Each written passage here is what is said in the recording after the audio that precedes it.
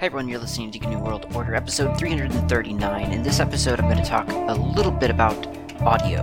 And I want to talk about audio because in the previous episode, we spoke about ALSA and a bunch of utilities for ALSA. And I keep feeling like a lot of times people talk about different systems of audio on Linux without really tying it all together.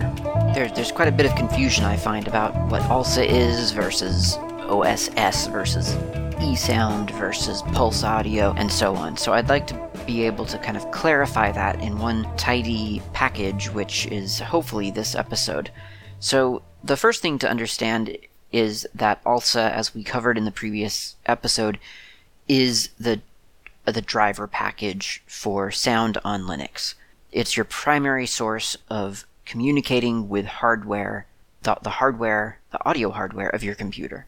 And that's what ALSA provides. That's a very important task, and it is something that ALSA brings to your computer. So if you have a computer and you've installed Linux onto it, and your audio hardware doesn't appear to be recognized or compatible, then quite possibly the problem is that whatever ALSA is providing you is insufficient.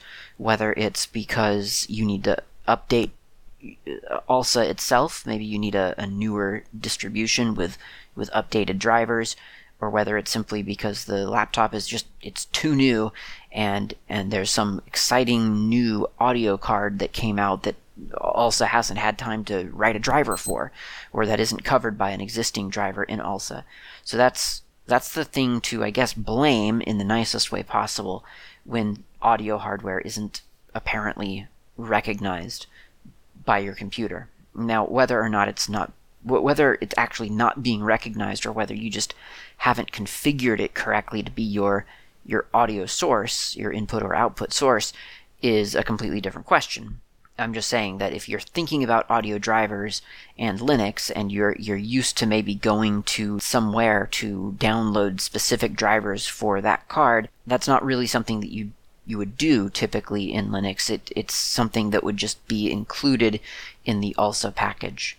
Now, I'm free to I'll freely admit that there are probably exceptions to that, and some maybe very specific hardware device maybe does have specific drivers for it that you might install. I mean, I'm not going to say that's out of the realm of possibility, but in terms of grabbing a laptop off the shelf and installing Linux, the thing that provides audio interactions, or interaction with audio hardware rather, that's going to be basically ALSA. That's what you're going to look at for trying to figure that out. And it's the figuring out part that can get tricky, and I do want to cover that in this episode. Before we get there, let's talk a little bit about the different component. So ALSA is directly talking to the hardware. So what is talking to ALSA? Well, traditionally, and by traditionally I mean like maybe 10, 12 years ago, there wasn't anything talking to ALSA. You were talking to ALSA. So when an application wanted to play a sound on your computer, it would talk to ALSA directly and say, hey, I'd like to use that audio card now to play a sound. And ALSA would hand over control or open up access to an audio device, to whatever application is requesting it, and it would play a sound. That's how it was done. And it doesn't matter whether we're talking about audio waves, like actual, audio waves, like vibrations in the air and stuff, or if we were talking about MIDI signals, which we talked a little bit about in the previous episode as well. They're or not a MIDI signal as well. I mean, yes, a MIDI signal, but also a synthesizer, like a sound that is being synthesized by the audio card itself.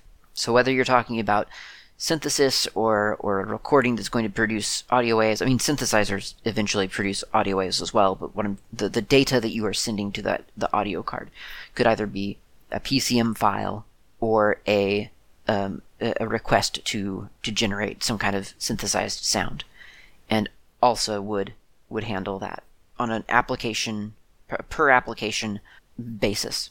Now, that became somewhat inefficient, or people started noticing that was inefficient at some point, and so there were some systems built to intervene between you and ALSA. One of those systems that was developed was called Jack, is called Jack. That's the Jack Audio Connection Kit. And it is an interface. It's an application that runs on your computer, that can run on your computer if you have it installed and you start it up specifically. And it manages calls out to ALSA and ensures that everything that wants ALSA's attention gets ALSA's attention very quickly.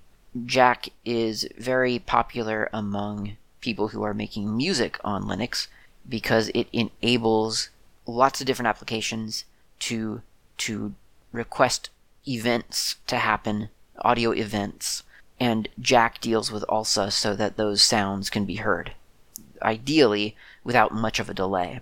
And that's always been kind of the battle with people making music on any computer platform, really, is try to get that latency down so that the moment that you make a sound with an instrument or your voice or something, that sound is being echoed through the computer speaker with minimal delay or with minimal latency. And the significance of that is because if you are trying to play along with some other sound that's being produced by the computer, you want to make sure that everything's lining up exactly. So if you have a severe delay between when you're making a sound and when it comes out the speaker, it doesn't sound like it's sunk up to you. So that's Jack, and it's pretty purpose-driven. It's intended really for exactly the use case that I've just described, and that is when you've got this audio setup and you have maybe something that you're recording through a microphone, you've got some software synthesizers, you've got maybe a drum machine all happening on the computer. You need to wire all those applications together into a kind of a virtual mixing board and make it so that all those sounds are happening sort of together at one time. And that's what Jack does. That's kind of the purpose that Jack fulfills. Now, Jack was a little bit, certain people felt that Jack was a little bit too specific, a little bit too specialized, and that wiring little virtual sound cables from one application to your virtual mixing board, maybe that was a little bit advanced or specialized, and people wouldn't generally want to have to do that. They would rather, for instance, just open up an application and know that it was going to play the sound that they expect it to play. They don't need to wire applications together as such. They just need to make sure all the applications are plugged in to that main output on the computer. And a little bit with even more complexity, maybe they wanted to make sure that all those applications could be wired into some main output that isn't even necessarily connected to that computer. So for instance, maybe you want to be able to play to send the sound of some application to another device entirely, because for whatever, maybe you're not in the same room as that computer, and so if you're playing sound remotely, then you want that sound to be remote. You want that sound to be delivered to you over your connection. So in other words, maybe you've got your home server upstairs in the attic. Well, you're not going to go upstairs in the attic to listen to the sounds of a little game that you're playing, or the alert sounds of applications when they chime at you. You want those delivered to the little terminal, as it were, that you're connected to in the living room. You've got your laptop on your lap, and you're just remoting into that home server. And so people wanted the ability to send those audio events over a network and deliver them to some remote sound device. The answer to this came in the form of Pulse Audio.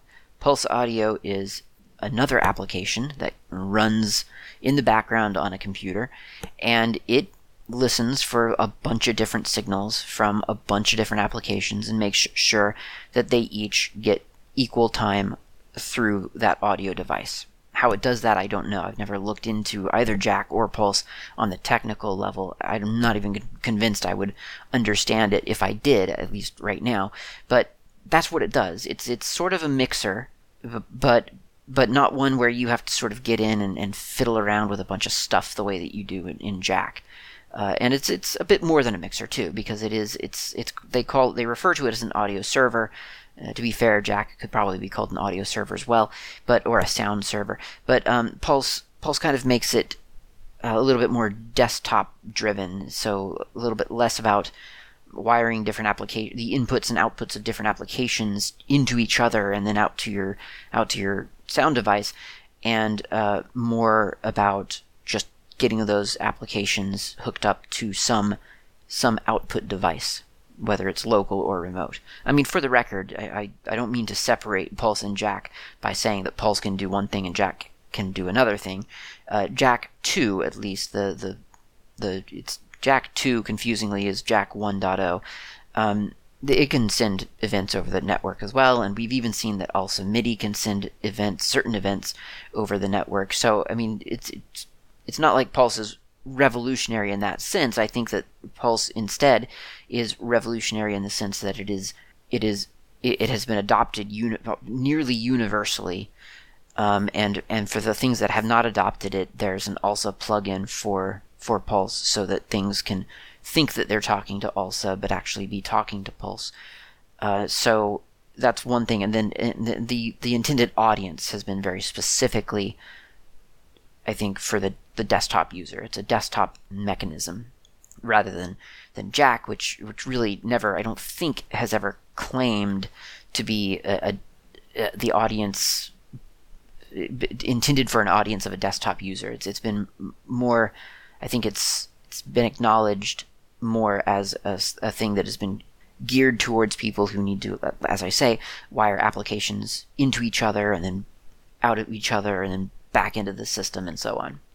Okay, so Pulse. Pulse Audio is a really, really cool little invention. A lot of people don't like it because I guess they just prefer the simplicity of ALSA. But I will say, as someone who does a little bit of sound every now and again on a computer, on a Linux computer, that Pulse is actually quite nice. It's really, really useful, and it seems to, at least in my experience, stay out of the way. And it does kind of simplify a bunch of stuff. It makes a lot of different systems. It takes a lot of different systems and kind of simplifies them and sets them in front of you in a way that you can really, really, truly understand. So I quite like Pulse myself. There are those who would prefer to just talk directly to ALSA, and there's a certain beauty to speaking directly to ALSA, I guess. But there are drawbacks. For instance, it used to be that when I wanted to start, if I was starting a sound application like Q Tractor or something like that, I could be composing music, and then if I thought, well, I need a sound sample from somewhere, so I'd open up Firefox and go to freesound.org and look for a sound sample, and every single time, if I tried to play the sound sample in Firefox, I couldn't hear it. It wouldn't play because Q Tractor was already occupying the ALSA slot. So the sound card was spoken for, essentially. It wouldn't let Firefox play a sound. If I recall correctly, that was technically, I think, I don't want to say it incorrectly, but I'm going to go ahead and say it don't quote me on this, even though I'm recording it for posterity. I think that was technically a bug in Firefox, if I'm not mistaken. That was actually a problem with how they were talking to the Linux sound system. But the end result still was that you couldn't kind of dash out of your pro audio, with some air quotes around that, your pro audio environment and do something that was not pro audio easily. There were ways to pause and hook things into another thing, and you could generally get around it, but the user experience was a little bit painful. And I have to say, I think it's gotten a lot better now. I feel like there's been a couple of times where I've had a laptop or something with some weird audio interface problem, but generally speaking, it just all kind of magically works now between ALSA's hardware detection and Pulse's ability to dumb that down for me and make sure that all the audio inputs and outputs are clearly labeled and clearly discoverable by the user. Okay, so let's talk a little bit about how you can make sure that you understand Linux audio, because if I had a well, probably realistically like $1,000 or something for every time that I've heard that Linux audio is too hard, or it's inconsistent, or it just won't work, or whatever, then I'd be a millionaire. Possibly less, probably maybe $100 per time. I mean, it's been a lot of times, but I also don't want to underestimate how big of a number a million is. But either way, point being, I've heard this a lot. People seem to love to complain about audio on Linux, as well as usually something else like video on Linux, or really Linux in general. And it typically happens under a high pressure situation. That's usually where this sort of ugly complaint rears its head. It's usually in a conference room or at a presentation being given, and something's not working, and it needs to be working like right now, and it's not. So you kind of you default to, well, this Linux stuff and this open source stuff, it's not as easy as such and such. And I just haven't found that to be true. However, that said, if you're not familiar with how audio is delineated on Linux, it can be tough. It can be difficult, and it's kind of a big complex thing in terms of how to get it all straight, because we can conflate a bunch of unrelated things together and make it complicated, or we can deal with these things as separate issues. And that's what I'll do right now.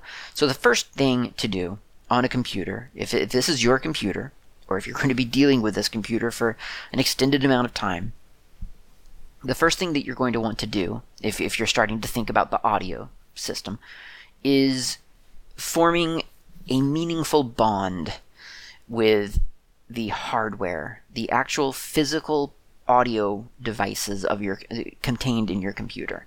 Now, on laptops, a lot of times this is like one port, maybe two, if you're lucky, which means that you probably have a headphone jack that probably doubles as a microphone jack. That's a pretty common thing these days. Not all of them. There are some that are sort of holding that traditional line of having a hardware port, rather a headphone port, as well as a microphone port, like a separate port. So you have two ports, one for input, one for output. But typically, or these days, I see a lot of laptops that just reduce all of that down to a single port, kind of the way that cell phones do, and they have the option of using one of those 3-striped headphones it's got the mono, stereo, and input options. So that's a pretty common thing. And then on desktops, a lot of times you have, well, a lot more, at least in my experience. Again, I mean, I've never bought a desktop out of a store before, but I have, well, I mean, that's not entirely true. I did back in university, but that wasn't, I hadn't discovered Linux yet, so it doesn't have meaning really in this context. So I've never purchased a pre-built laptop from a store. I've built my own, and the motherboards that I've always chosen have like six audio ports in the back, and then it looks like 2 here in the front. So you've got sort of, it swings wildly the other way.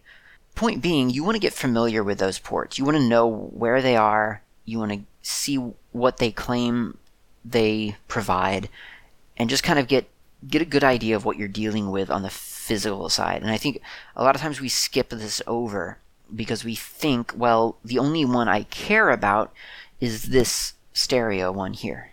Just the output. That's the only one I care about.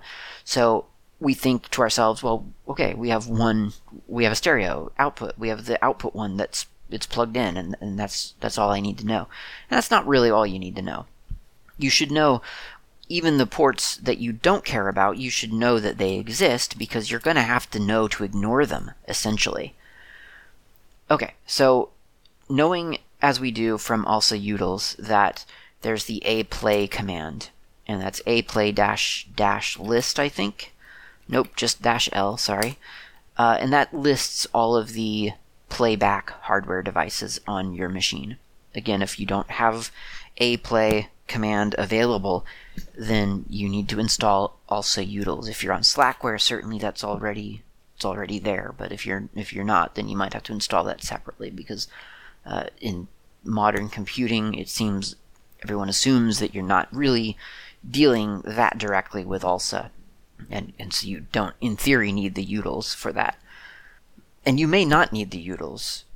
ALSA utils is it's great for that low-level investigation, but frankly, you may be able to just open up your Pulse mixer, your sound settings, and look at what Pulse tells you.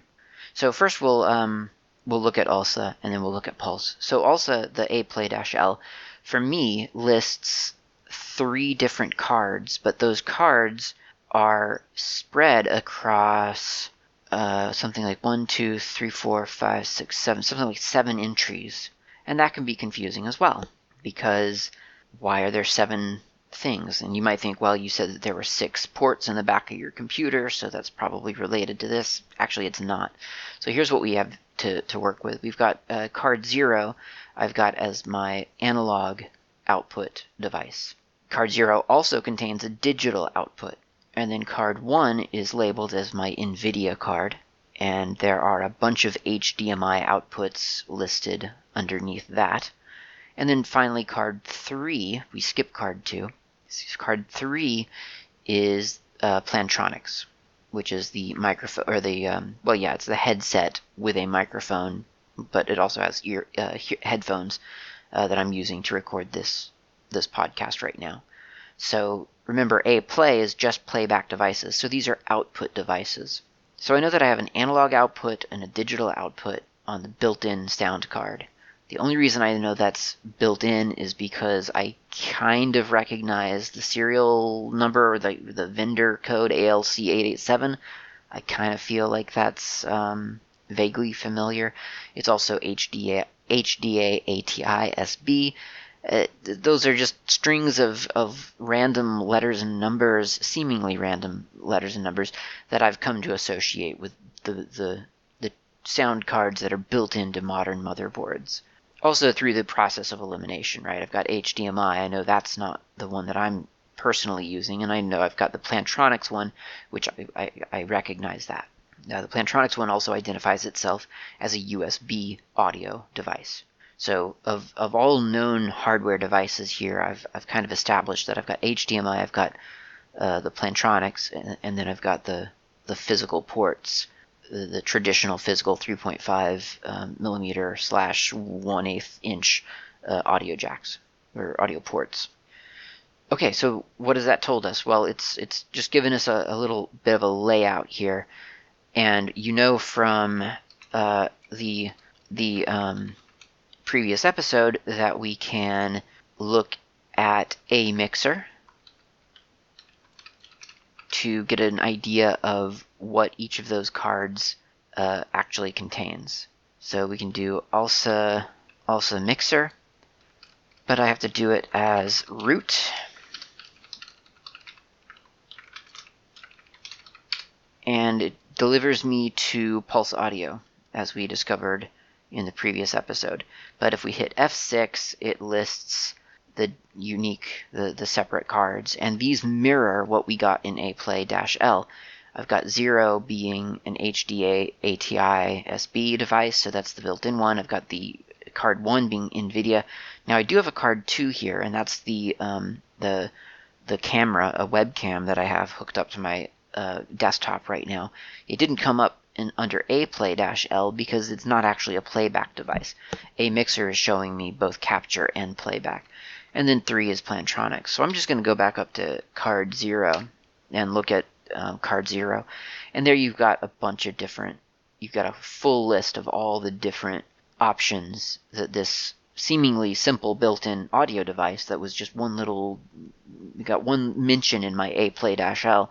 There's a whole spectrum of different options here. There's the master volume, there's the headphone volume, there's a PCM device volume, there's front mic again, surround, center, LFE, side. and I think more. Yeah, there's more. So there's several screenfuls of this thing. I mean, depending on how long I make the screen, the terminal that it's in, I guess. But yeah, I've got line in, I've got line boost, I've got the SPDIF, which is the digital side of the card. I've got auto mute and then loop back and rear mic. Wow. So there's a lot of entries there. Now, those are all really important, and if you're having trouble with your sound card or getting sound out of the thing that you think you should be getting, then this might be something that you would want to look at some point. Ideally, you don't have to look at this in today's day and age, but there it is. That's the delineation of all the different kinds of routing mechanisms available on your audio card. So if you've got your, I don't know, computer speakers plugged into, I don't know, let's say the black colored port on your computer, and you're not hearing sound, you might want to go into ALSA Mixer, go to that sound card, and try to discover what actually is routing sound out to the black port. Then you could unplug the speaker and plug it into the green port and do the same thing. Find on your ALSA Mixer what that actually is, what that maps to. And sometimes there's some kind of clue on the computer itself, especially desktops. A lot of times they come with little labels, and then I tell you, well, this is the surround sound port, or this is the left, this is the right, and so on. Or it might just be little icons that mean nothing to you. But if you want to discover what those are exactly, the way to do it, I'd say, is put on some sounds, some music or something, plug a speaker into each of those ports, and fiddle around with your ALSA Mixer to see what channel the ALSA Mixer is labeling each port. And then if you're going to be doing this often, I don't think it would be a crazy idea to make a little cheat sheet for yourself and just come up with a little map for those ports and write down what those are. It's on card 0 and it's labeled headphone. It's on card 0 and it's labeled surround, and so on. So that's ALSA Mixer. It's a really important sort of forensics system for getting to know your computer's sound devices. And I think, honestly, that's about half the battle right there, is just understanding which audio port on your computer is which. Because otherwise, you can fiddle around with volume settings in every single application you have and every control panel you can find. If you've got your stupid speakers plugged into the wrong port, then it doesn't matter what you do. It's the hardware that's connected wrong. And so that's the very first step in any troubleshooting process. I don't know anyone who would argue with that, is check the cables, check the physical world, and make sure that that's done correctly. Because if that's not, then nothing in the software side is going to help you. All right, so that's the ALSA command. Let's look really quick at the Pulse Audio side of things. Now in Pulse Audio, there are a lot of different, not a lot, there are 5 different tabs in a typical volume control for ALSA. Now this is presented differently depending on what kind of front end you're looking at. The one that I tend to default to, because it is the thing that comes available on Slackware, is PAVU control, PAVU control. And it's a control panel, a graphical control panel, GTK. There are 5 tabs on it, from right to left, confusingly: configuration, input, output, recording, and playback. I say it's confusing because, in a way, that's the opposite way that you have to configure it. When you're using it, I think it makes a lot of sense. Playing and recording being the leftmost tabs makes sense, because that's where generally you're going to hang out as the user. But when you're first setting up your computer, really you're going to default over to the right, which is the configuration tab. And it's kind of the simplified version of, or not even simplified really, it's kind of the version of APlay-L. That's Pulse Audio configuration, is APlay-L, essentially. For instance, in my configuration screen, I see that I've got an HDA NVIDIA card, which it's turned off right now, or rather the the profile for it is set to off for Pulse, because I never play anything through my HDMI on this computer. I've got built-in audio. That's the kind of generic code word for that horribly ugly ALC887 or whatever it was in ALSA. So built-in audio. It's pretty explicit, really. I mean, or descriptive. It's the audio that's built into your computer, and that is set. The profile is analog stereo duplex, and that's significant because that means that it's going to play in stereo over the analog connection, but that it's capable of output and input at the same time. So it's doing both of those things. Duplex. That's a really important setting. If you're having trouble recording something onto your computer, it may be that your built-in audio is not set to accept input, and that you need to set it to duplex so that it can do both of those things. This also shows me my webcam that I mentioned earlier that we saw in ALSA Mixer but didn't see in A Play-L. But I suppose if I did an A Record-L, I would see it, and yes I do. It's listed as card 2 in A Record-L. So in Pulse it's listed as a webcam, and it is set to analog stereo input, which is correct. It has a microphone on it, but it doesn't have little speakers on it to play back sound. And then again, there's the Plantronics device, which I'm using to record this podcast. So that's the configuration setup, and all it really is a list of it's the output of A Play and A Record combined, and it offers different profiles so that you can configure it quickly to do what you want it to do. This is essentially a shortcut to going into ALSA Mixer and fiddling around with all the different channels yourself. You don't have to think about the channels. You simply tell, for instance, that built-in audio, tell it to be analog, stereo, and duplex.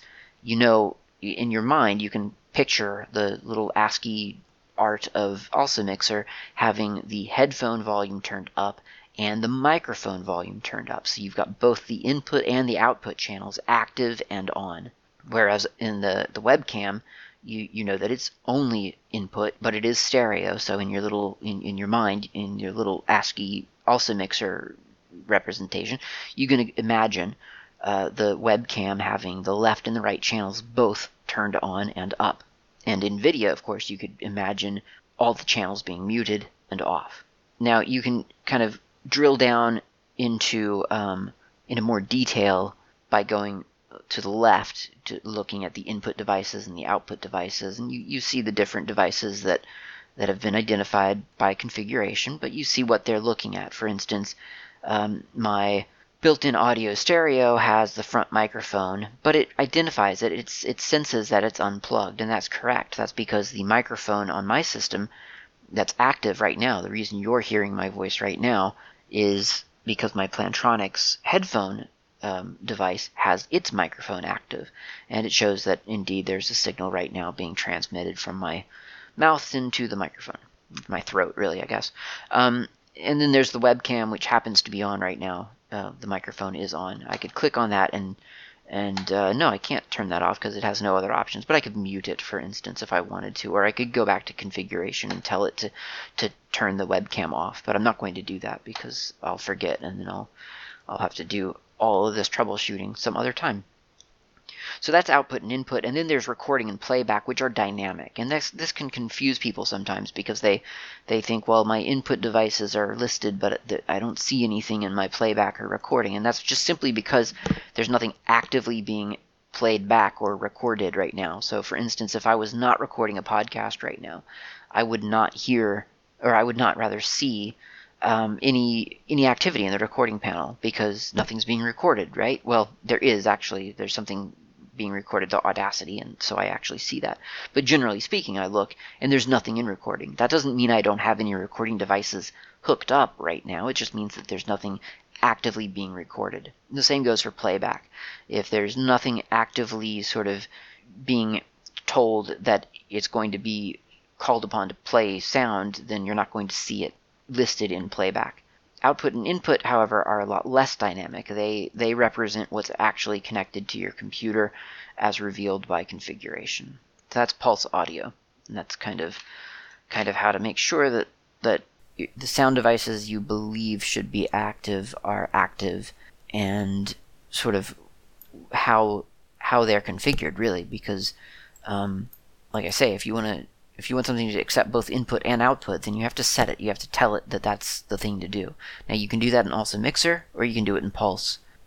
They both work. I don't see why you wouldn't do it in Pulse unless you don't have Pulse installed. And in that case, you would just do it directly through ALSA Mixer.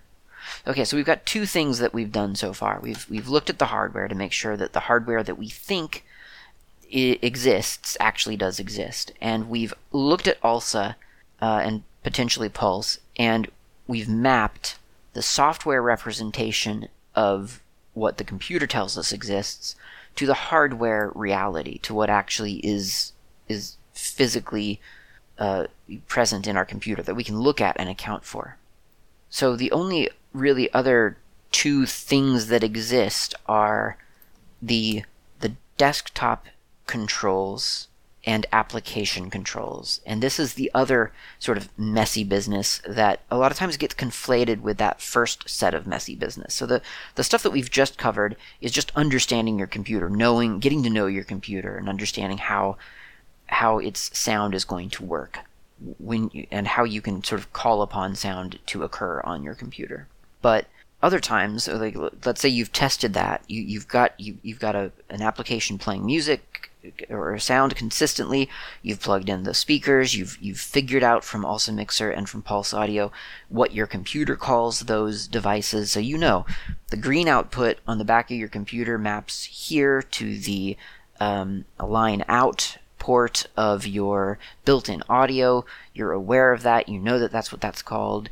You know that this USB device is called this. So you've got all that figured out. You've tested it and it's correct. And then what do you know? The next day you open up some application and you start trying to play a sound and nothing happens. Well, that's frustrating. What's going on? Well, there are two different things. So probably nothing's changed on your system. I mean, maybe you unplugged a USB device. That's definitely happened to me. I've definitely done that. I've looked over at my USB port and I've said the one on the top of my desktop, and I've said, okay, well, I've got my USB thing plugged in. Cool. Why isn't Audacity picking up my Plantronics headphone? What happened? Well, nothing happened. If you didn't do anything, probably nothing happened unless you did. You unplugged the USB thing and plugged in something else. Sometimes I look over, I see it, I think, it's plugged in, why isn't the headphone working? And then I look again and I realize, oh, that's my game controller that I had plugged in, and I ditched my headphone. Swap those out, now you're back in business. So if nothing physical has changed, and it's always worth a check, but if nothing's changed, then it's probably a matter of this other thing, which is your desktop and your application controls. I can't tell you how many times people forget that there are two places that you have to adjust sound. Your desktop, like the thing that you see when you turn on your computer, it usually has a sound control, right? It's got usually up in the little system tray or down in the system tray, wherever you have that. There's usually a speaker icon with some sound waves coming out of it, and you can click on it and pull a slider up or down to make your sound louder or quieter, or sometimes you can even mute it. We've all had to do that sometimes, right? It's late at night, you don't want to disturb someone in the same space, so you mute your speakers or whatever. And now in the morning you get up and you're trying to play music and nothing's playing. Why? Well, because you muted the thing last night, but it was late and now you've forgotten. So that's the desktop sound system. And if you have reason to believe that that's misconfigured, then you can certainly go in and configure it differently. And the way that you usually do that is through some kind of system setting control panel. On KDE 4, it is in the multimedia section under audio and video settings. You're probably not using KDE 4 anymore unless you're on Slackware. Otherwise, you're using KDE 5. It's basically the same thing. Point is that it tells you how the Plasma Desktop by KDE prioritizes different inputs and outputs. And it doesn't always make sense, to be honest. I find that sometimes it gets a little bit confused as to what should be higher in priority. And I kind of wish sometimes it was almost a little bit more interactive, kind of like I could maybe remove something that I never ever will use. Of course, the minute you say that, then you come back and then you think, oh, well, I know I said I'd never ever use that thing, but actually I meant I was going to use it today, as it turns out. So I guess my wish is probably not something that's a reasonable desire. So, but yeah, you go in there, you can prioritize different things, and you can test sounds and stuff like that. So it's a useful thing to do. And in GNOME, there's something similar to that. There's the sound settings, actually. It's just Pulse, really. But point being, you can tell your desktop what device you want to control when you're controlling that audio output, and it will ideally do that. Now, the other side of that equation is what the application has been told to do, and that's a completely different thing. So, I mean, sometimes, certainly in KDE 4, and I feel like I've seen it in KDE 5, certainly the mixer, your desktop mixer, actually displays a bunch of different things. So when you click that speaker icon, you're not just configuring your primary output, you have access to application volumes as well. So for instance, I have Amarok, the music playing application, idling in the background. It's something that just turns on when I put on my computer, because I generally use it to listen to music. So it's idling in the background. So right now, if I click my speaker icon, I have my built-in audio stereo, which is my primary output. But then I also have Amarok, I have Event Sounds, and I have Audacity, because it's even seeing the Audacity levels. So I could adjust all of those things just from that icon. Now, people complain that KDE is too complex, and so you have desktops like GNOME that basically give you two controls, your output and your input, and that's it. So that's fine. Those are two different options for you. Point is, you want to make sure those are turned up if that's what you're aiming for. Now, Amarok, for instance, is back here, and it has its own volume control. Not all applications do, but generally if it's playing sound, there's probably a sound volume, or a volume for that application's sound. For instance, when you click on a video or a sound in Firefox, it brings up that little HTML5 player, and built into that is its own little audio controller. So, and a lot of times that's turned down by default, because if you're like me, at least, you've configured it such that media doesn't autoplay, and if it does autoplay, it's muted by default, and so on. So that's the second part of this problem, is what is your desktop volume set to, and what is your application volume set to. And you want to make sure that both of those are set to things so that they deliver the sound that you expect. If you haven't done that, then you've not troubleshooted correctly. Troubleshot. It happens all the time. It happens to the best of us. There are mute buttons, there are volume controls all over every application, and you can predict on a video call or like a video conference that someone, and sometimes it's you, forgets to hit the mute button, or forgets to enable some kind of input for that application or that conference software or whatever. Happens all the time. It happens to the best of us, and it's okay. It's fine. The important thing is to just stay calm and think about what you know. You know about your computer because you've stepped through ALSA Mixer, you've stepped through Pulse Audio, you've looked at the physical connections on your computer, you know how they map to those things. They're active, you're seeing a signal, and then you look at your desktop sounds to make sure that that there's nothing overriding any of the settings that you see in your sound configurations, and then you look at the application sound and you make sure that those are correctly set. If you've verified those four things, I feel like I can pretty much say confidently that the problem is on the other person's end. Or it might be on the software's end. Something out of your control, potentially. Functionally out of your control. I mean, if it's not open source software, then it may be truly out of your control.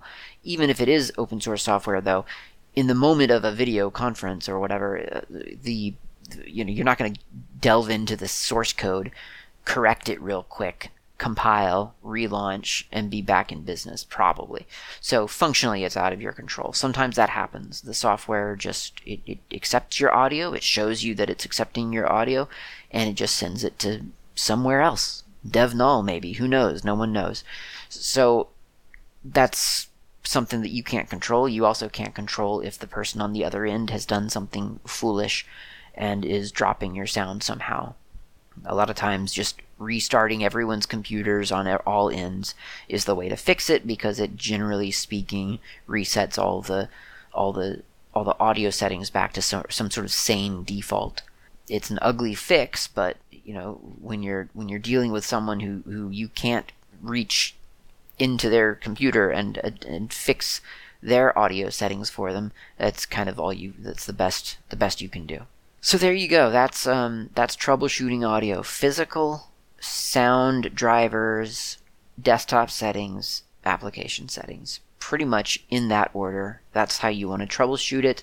Stay calm, step through those things, get familiar and comfortable with both ALSA Mixer and Pulse Audio, and trust in the software. Trust me. I'm asking you for, I guess, a lot of different trusts, but you can trust me on this. You can trust the software, because 9 times out of 10, when something's not working, it is simply because someone is panicking somewhere and making some dumb mistake. At least in audio. That has been my experience, and video for that matter. And it very often happens when there's the sense of expectation or pressure being placed upon you. You think, well, everyone's looking at me right now, and this isn't working, and everyone's going to start calling out about what they think needs to happen in order to fix the problem, and wouldn't it be easier to just give up and grab a Windows machine or a Mac and plug that in instead, and that way no one will have a problem, because those are closed source, and you can't critique that.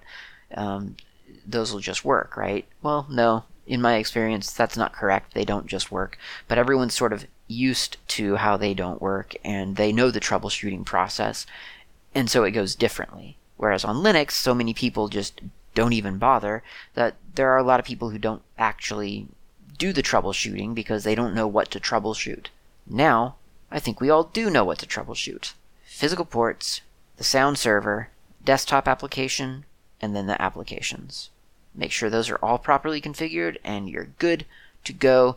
As someone who deals with audio on Linux very, very often, I feel pretty confident in saying that. So, thank you very much for listening. Sorry there was no coffee break today. I've been sneaking sips of coffee in all this time. I forgot to warn you. I forgot to tell you. Hopefully you weren't waiting for a coffee break and just took it upon yourself to grab a coffee. Thanks for listening. Talk to you next week.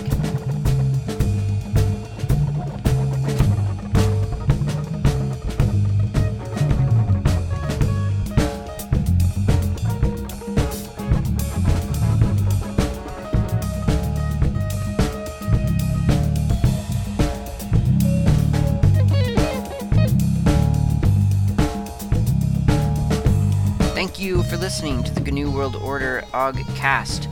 This has been Klaatu. You can reach me on IRC. I'm on the Freenode network usually in channels such as Ogcast Planet, Slacker Media, Slackware, a couple of others. My nick on IRC is not Klaatu. You can also reach me lately on Mastodon. My username there is @klaatu@mastodon.xyz. Of course, you can email me at klaatu@member.fsf.org. That's klaatu@member.fsf, as in freesoftwarefoundation.org. And of course, you can visit my various websites, gnuworldorder.info and slackermedia.info. I will see you next time.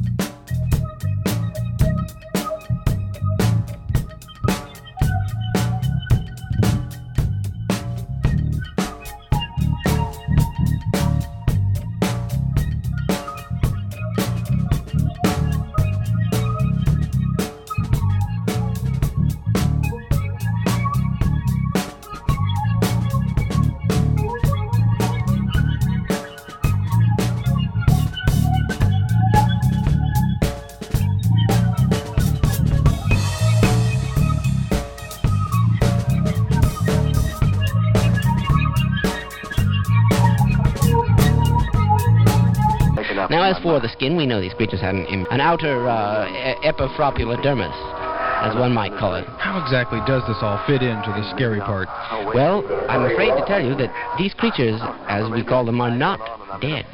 They live no longer in the faith of reason, but they lurk outside our universe, waiting always to enter and reclaim their former domain. Sure are weird looking.